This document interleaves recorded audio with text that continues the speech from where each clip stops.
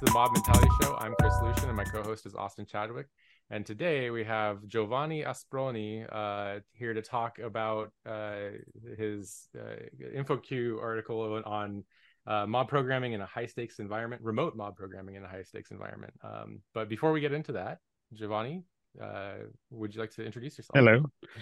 Yeah, hi. I'm Giovanni Asproni. I'm Italian. Well, I was born in Italy at least, but I'm based in London. And now I'm dual national. I've been in London for 22 years. But what can I say about me? I've been programming computers since I was a teenager, so we are talking about almost 40 years.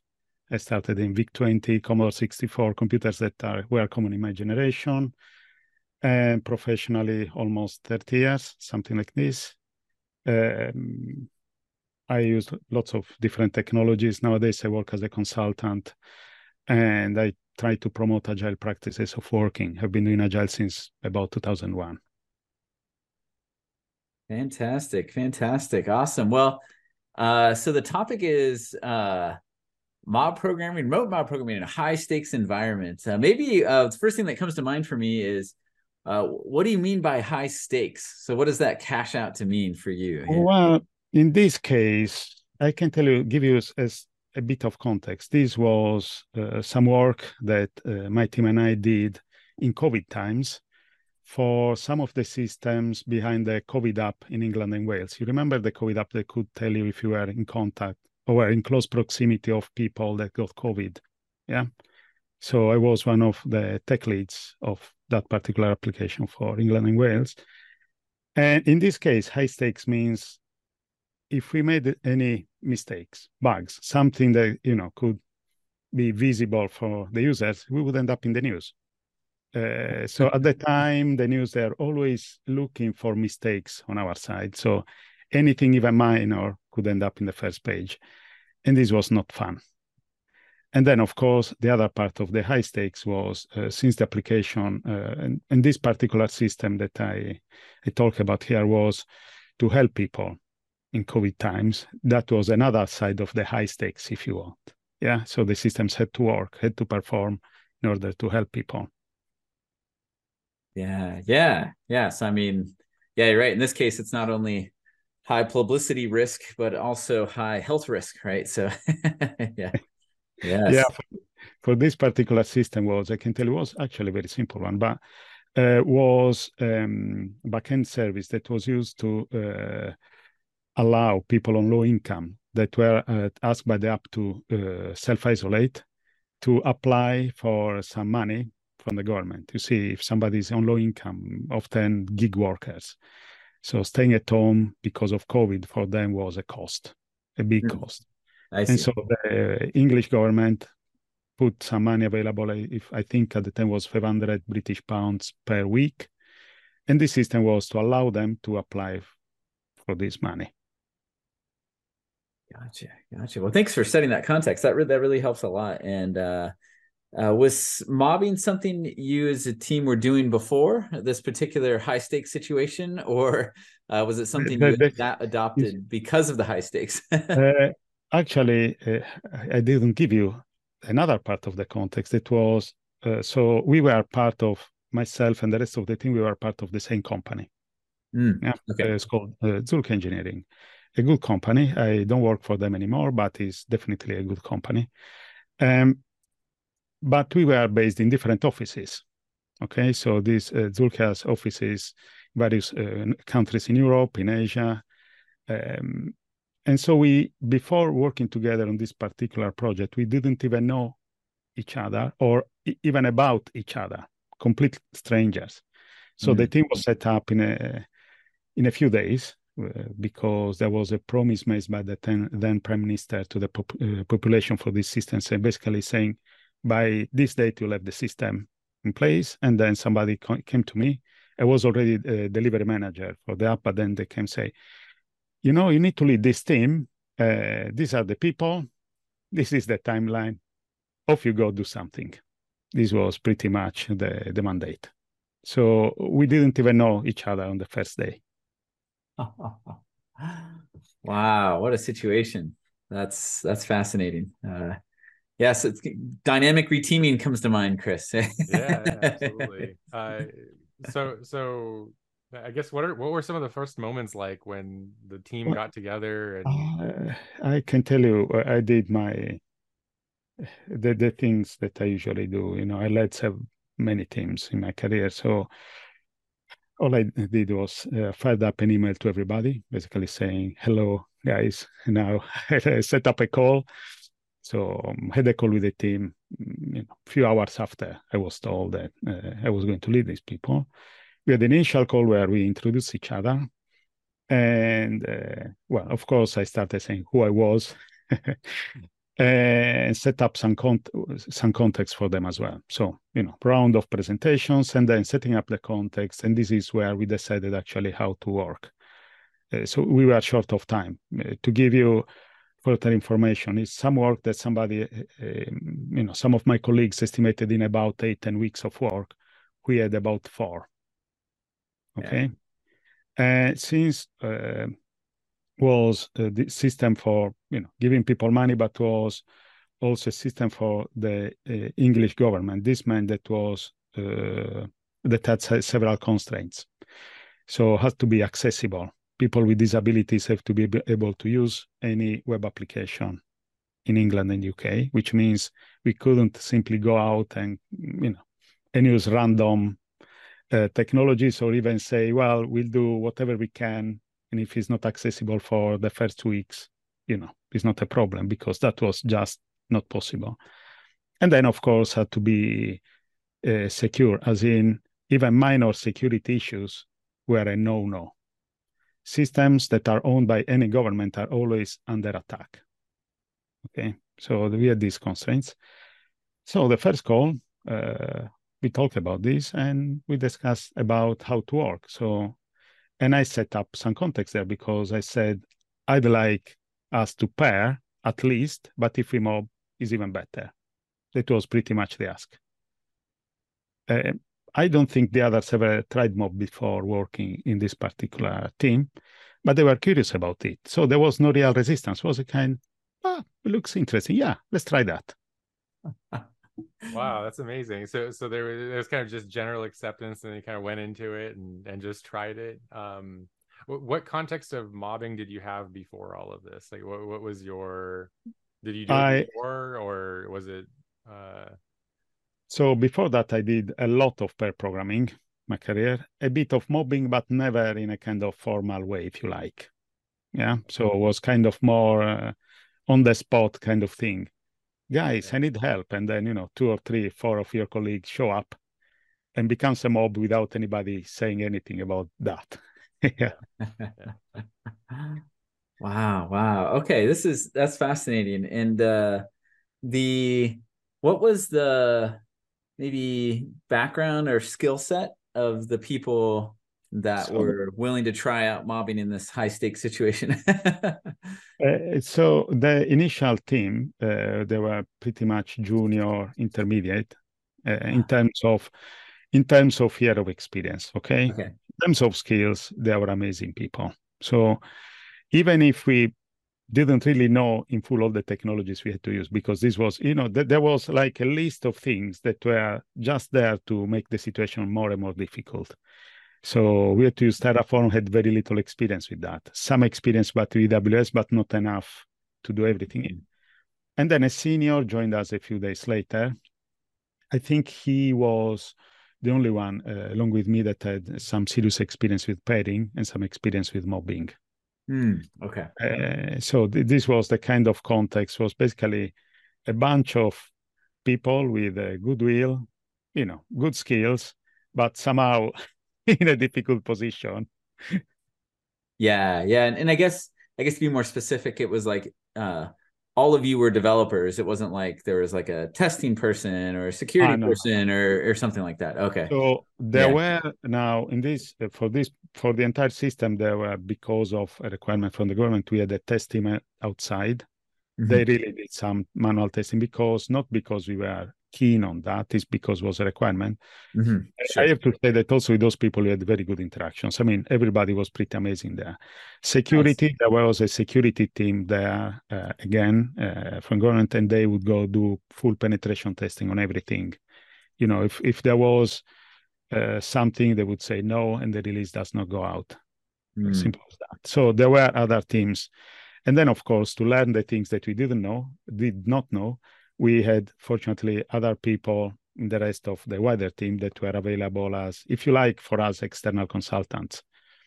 I can tell you we had some sessions. I remember one that was 16 hours, one day, 16 hours learning Terraform with a guy that was one of our colleagues that was the expert of it. That like the very stern teacher, you know, letting other people to do the stuff, and then an error would appear and say, an error. What's happening? And then people would just guess. And you guess and goes, read the message. You know, read the message that is written there. So, you know, we had people around that could help us at least get up to speed. Yeah. Wow. Yeah, that's I'm going to dive a little bit into that 16-hour mobbing session, because that's definitely a marathon. How did you make 16 hours sustainable? Did you guys have breaks? You know, what was kind of was that different from your normal mobbing to sustain long? Yeah, it was different. I mean, yeah. we had breaks for lunch and things. And from time to time, also what happened was, even during the mobbing, we started to talk about something else, you know, and then working again. And so that was a particular occasion where we really need to get up to speed with some stuff. And somehow also then, I mean, the goal of what we needed to achieve was some kind of worthwhile goal, if you like. So we were putting in all we could. We had also a few weekends to be able to deliver.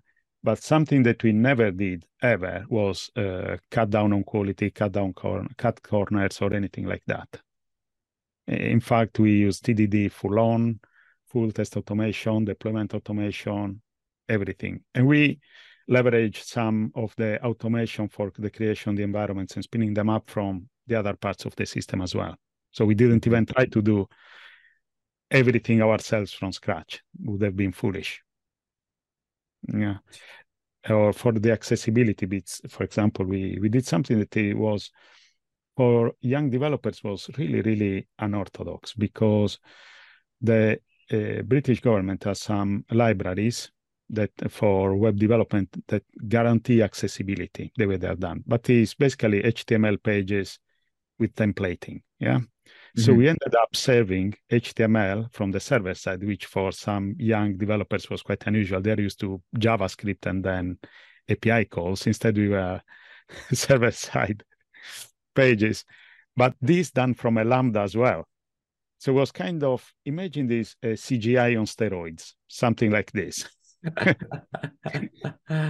Worked amazingly well. It worked really amazingly well, because also this design actually allowed us to put some logging in, use the logging to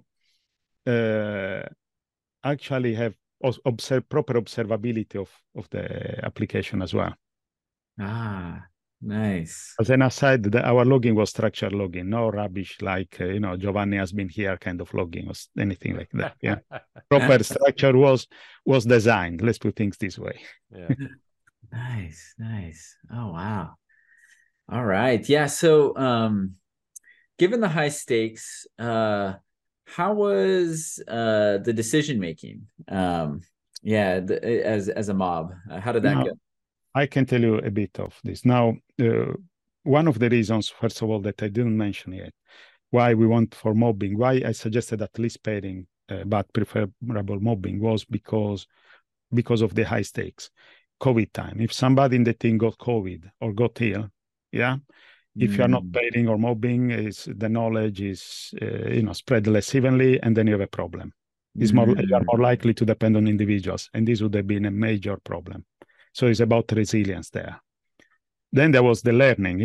We didn't know many of the tools, and sometimes when you have to do something alone and you have to learn that, sometimes you get stuck. If you are with others, like in a mob, it's much easier. Yeah. Or things like bad days. I have bad days. There are bad days in which I'm unable to produce anything. Yeah. Mm-hmm. When I'm pairing or mobbing, the situation changes. Somehow I become proactive. Okay, so this is part of the context. In terms of the decision making, one thing that I set up from the get-go was how we were going to work. So I made sure that everybody understood that I didn't care about, senior, junior, whatever title you could have. It was about bringing something to the table and contributing. And everybody had the same rights as everybody else, yeah, in the team. And they could contradict me as well. It's like the fact that I'm the team lead does not mean that I have all the good ideas. Yeah. So if I say something silly, but also there was the other problem. In those kind of situations, you tend to have an enormous amount of meetings. So what I did, I, myself, and the delivery manager that was in our team, we paired basically, and the two of us went to all the meetings to leave the team do their job. Okay. And for the decision making for the design, the mandate was, I trust you do your job. Yeah, I trust your decisions. I support them. I explained them what we needed to achieve. That was the core of the functionality was pretty clear. Okay, it was not rocket science. It was very clear. So the main goal was clear. And I asked them to focus on the core stuff, leave alone all gold plating or fancy stuff because there was no time. But also, any improvements like we had, for example, UX people that were very keen on some design things that were mostly cosmetic, yeah, more than pure usability.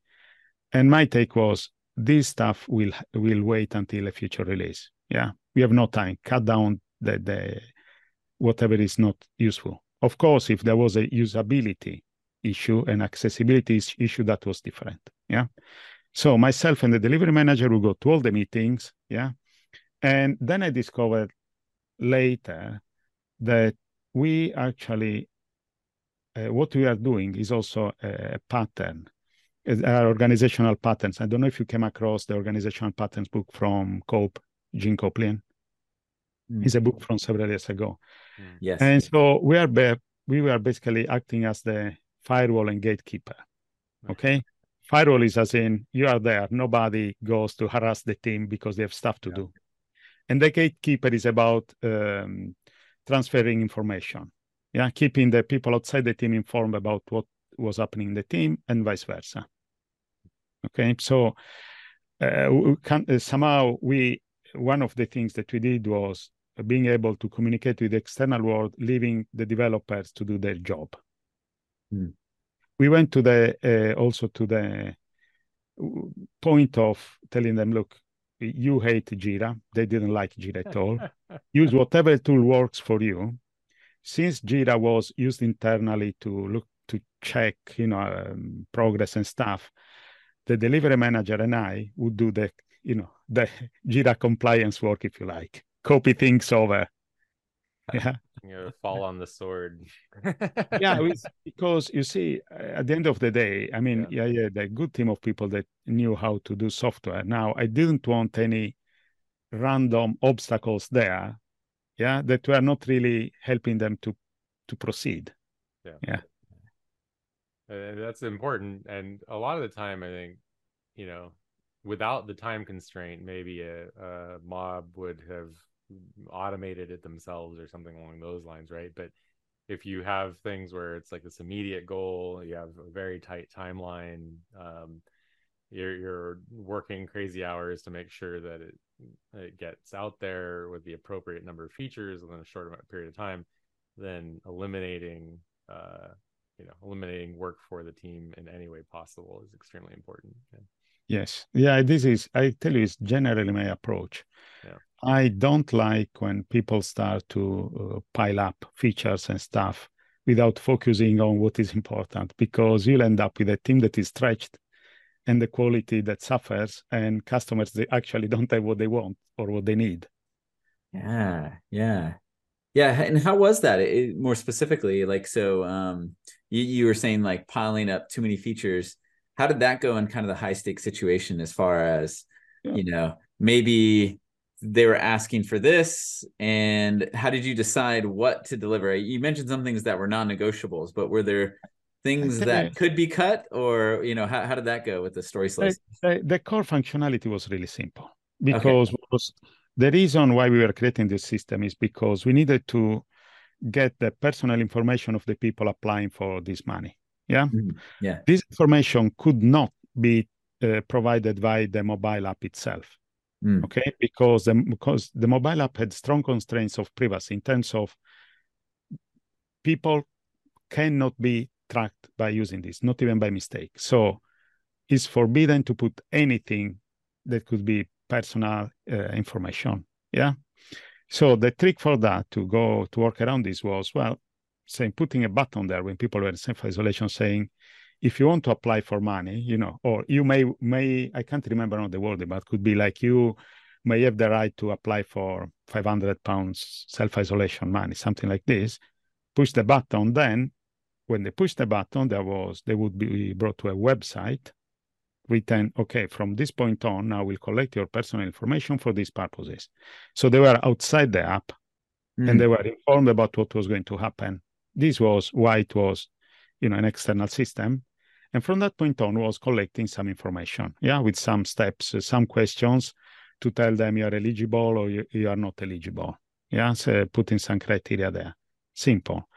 But then conversations about the number of steps, number of pages, the size of this, the color of that, all sorts of random stuff. That was, I don't care. We'll go with the simplest thing that is, we are using this framework, guarantees accessibility, so we are fine. We do something that simple, and any embellishments can come later. Yeah. Or we managed to eliminate some parts of the system because initially we were given an architecture that was designed by some architects in government that they designed that in the abstract, if you like. Without deeply thinking about the problem. And so they had things like databases that could contain personal information that actually were not that useful and would cause a privacy problem to us. Stuff like this. So we simplified everything we could to get to the core of what we needed to do.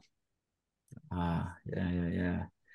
Good. And so was that kind of whittling down, did that happen kind of in those meetings, the firewall meetings, so to speak? Did that happen in the mob, both? Or? Well, they happened in the mob, in the team. Basically, what we discussed was, this is what you need to do. And then I said, don't worry about the rest. Don't worry. I'll take care about what is outside, in the world outside. And part of my job also was explaining these things, explaining the risks, because we were at high risk of not delivering, short timelines, lots of constraints and stuff.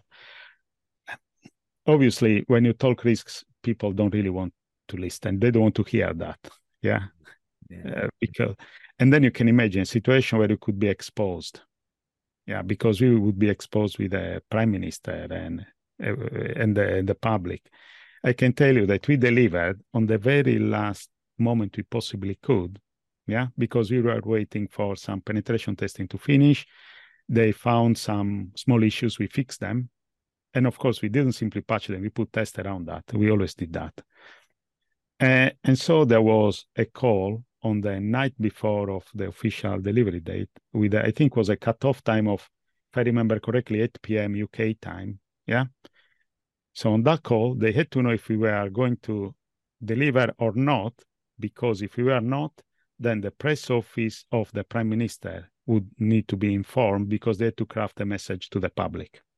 I mean, when you talk about high stakes, this is as high as you can possibly go. When people say a real deadline, this is the only one I've ever seen in my life.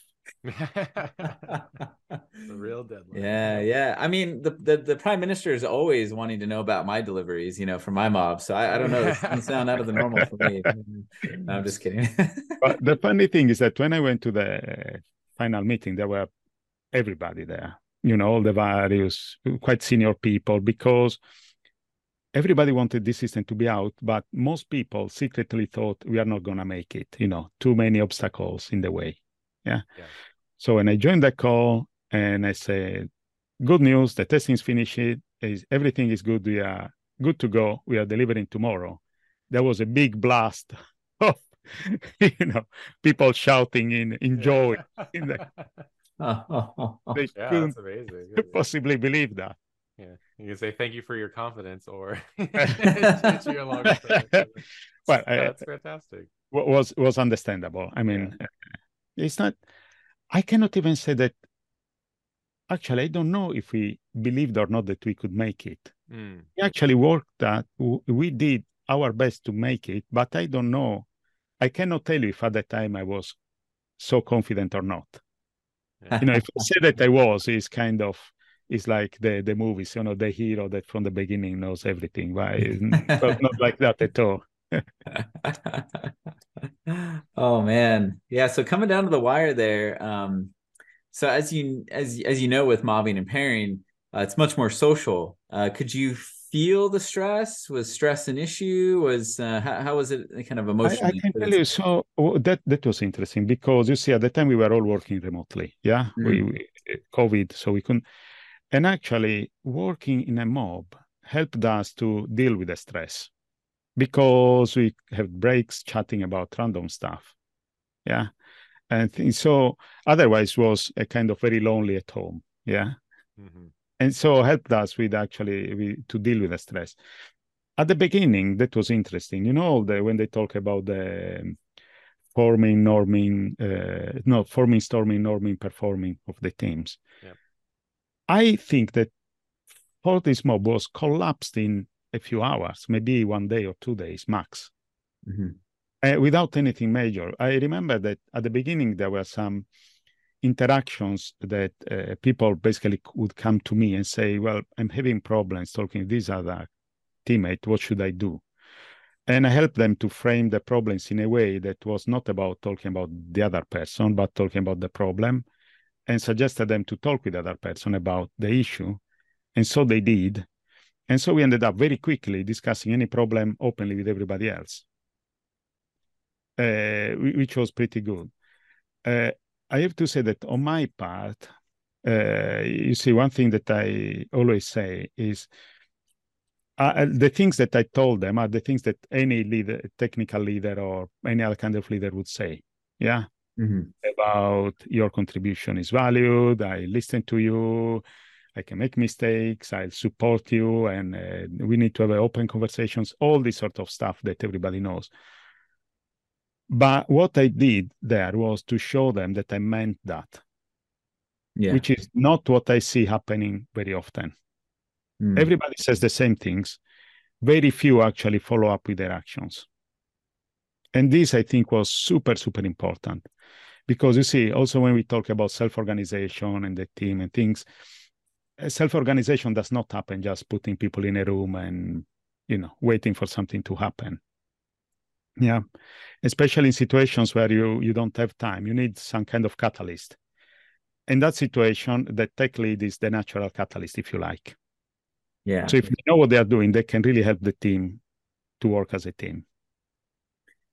Yeah, and I think that's a huge win for pairing, mobbing, or teaming, is that there is this kind of disconnect between what you say and do that has a long feedback loop or long distance in a traditional setting, right? Like, oh, I heard a leader or a tech lead say something, and I guess I'll find out over the next weeks or months if he's a person of their word or if it's just stuff they say, right?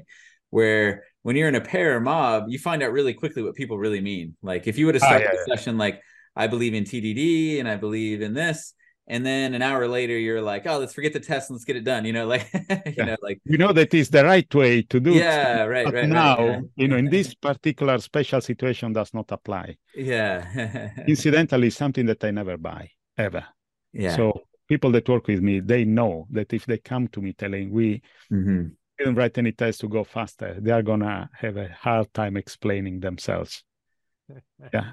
I have Yeah. to say, I'm not a bad guy. I'm not going to shout or anything, but I'll start asking questions and we start talking, and then I'll prove to them that actually they didn't cut any time and they're going to spend a lot of time fixing bugs later on anyway. Right. Yeah, and code testability too. It's when I see that happen, often they go back to write the tests after the fact, after realizing the problem, and then largely having to restructure or rewrite, because they didn't test drive it. Yes. So that's typical. When you don't write the test, even if you don't test drive, but if you write the test in parallel, they will influence your design, because it's like, oh, damn, I cannot really test this because of that. Let's refactor a bit and now try again. Yeah.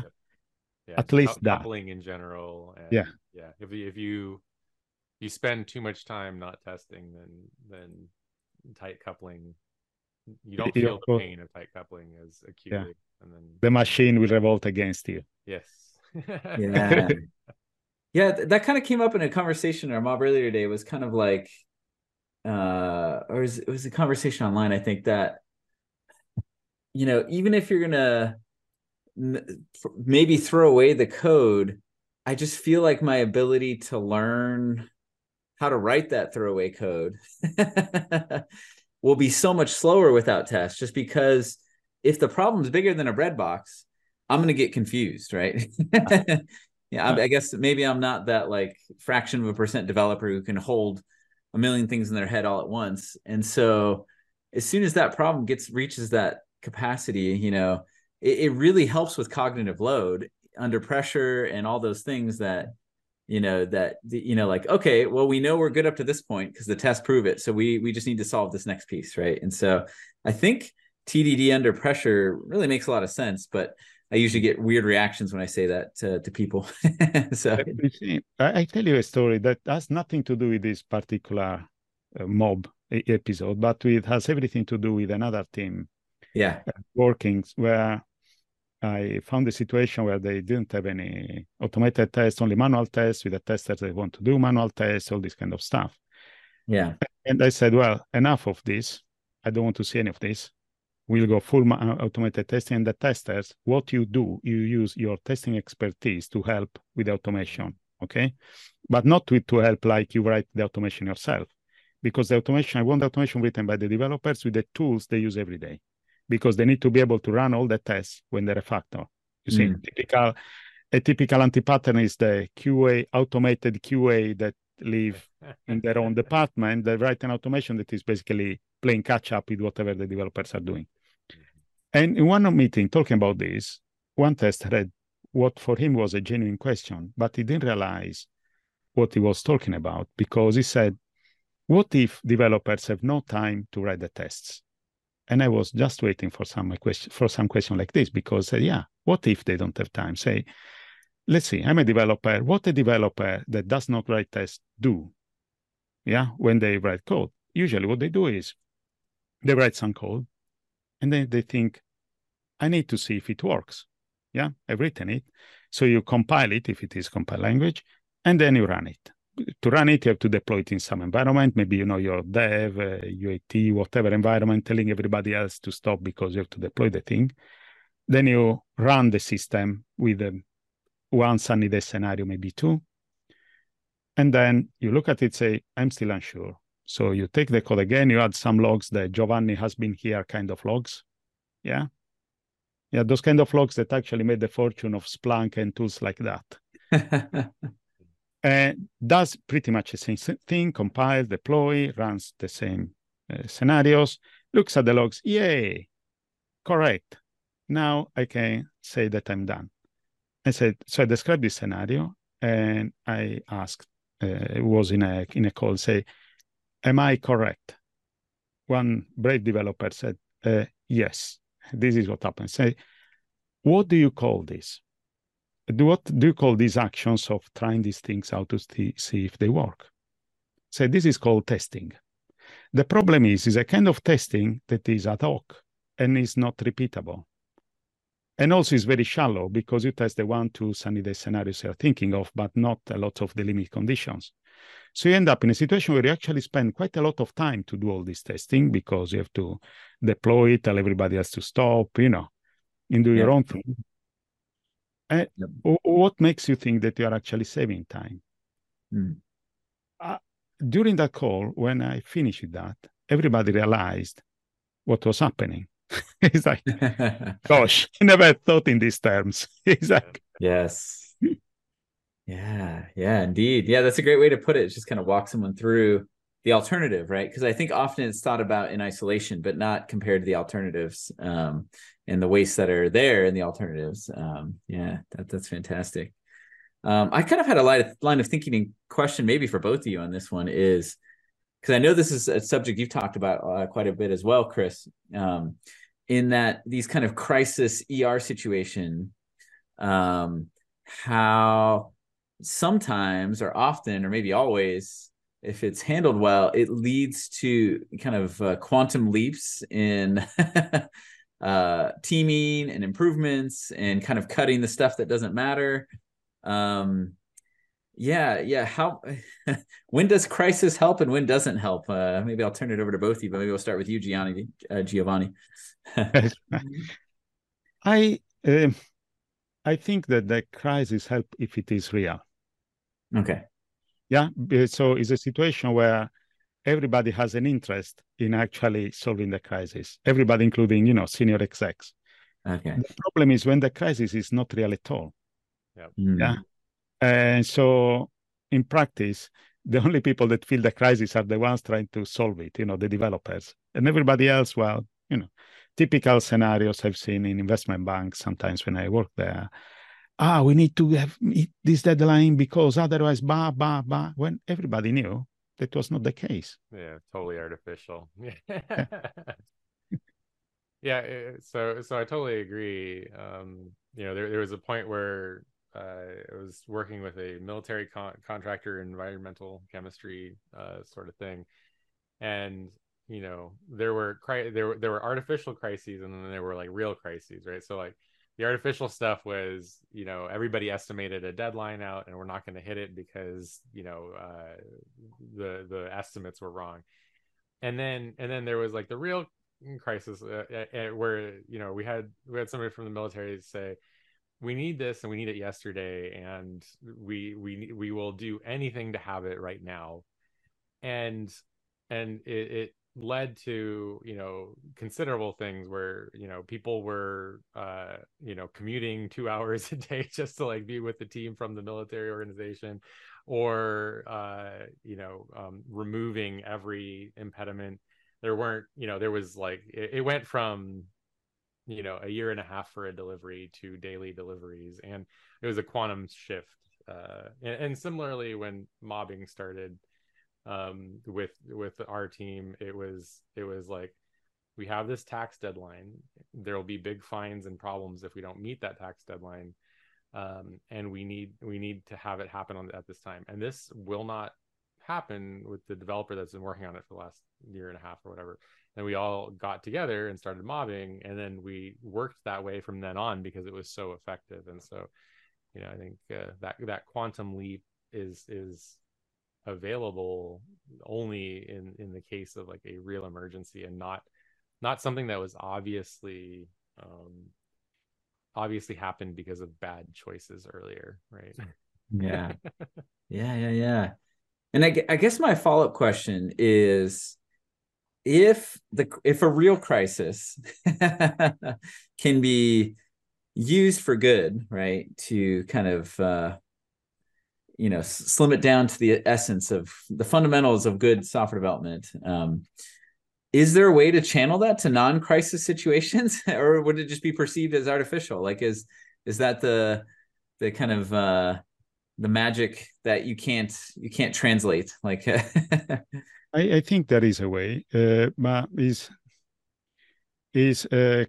complicated, not because of the crisis, but because of people. Yeah.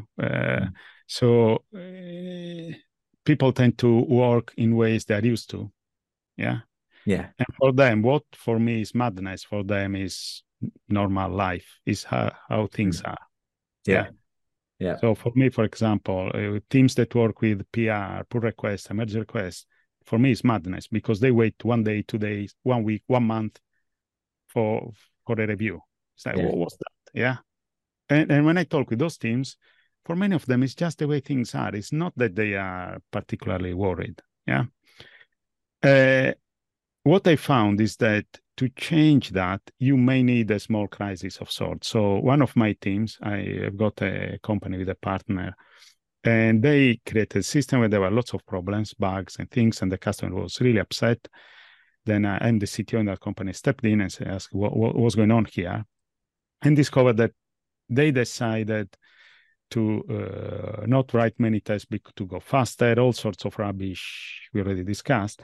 And then we are working solo.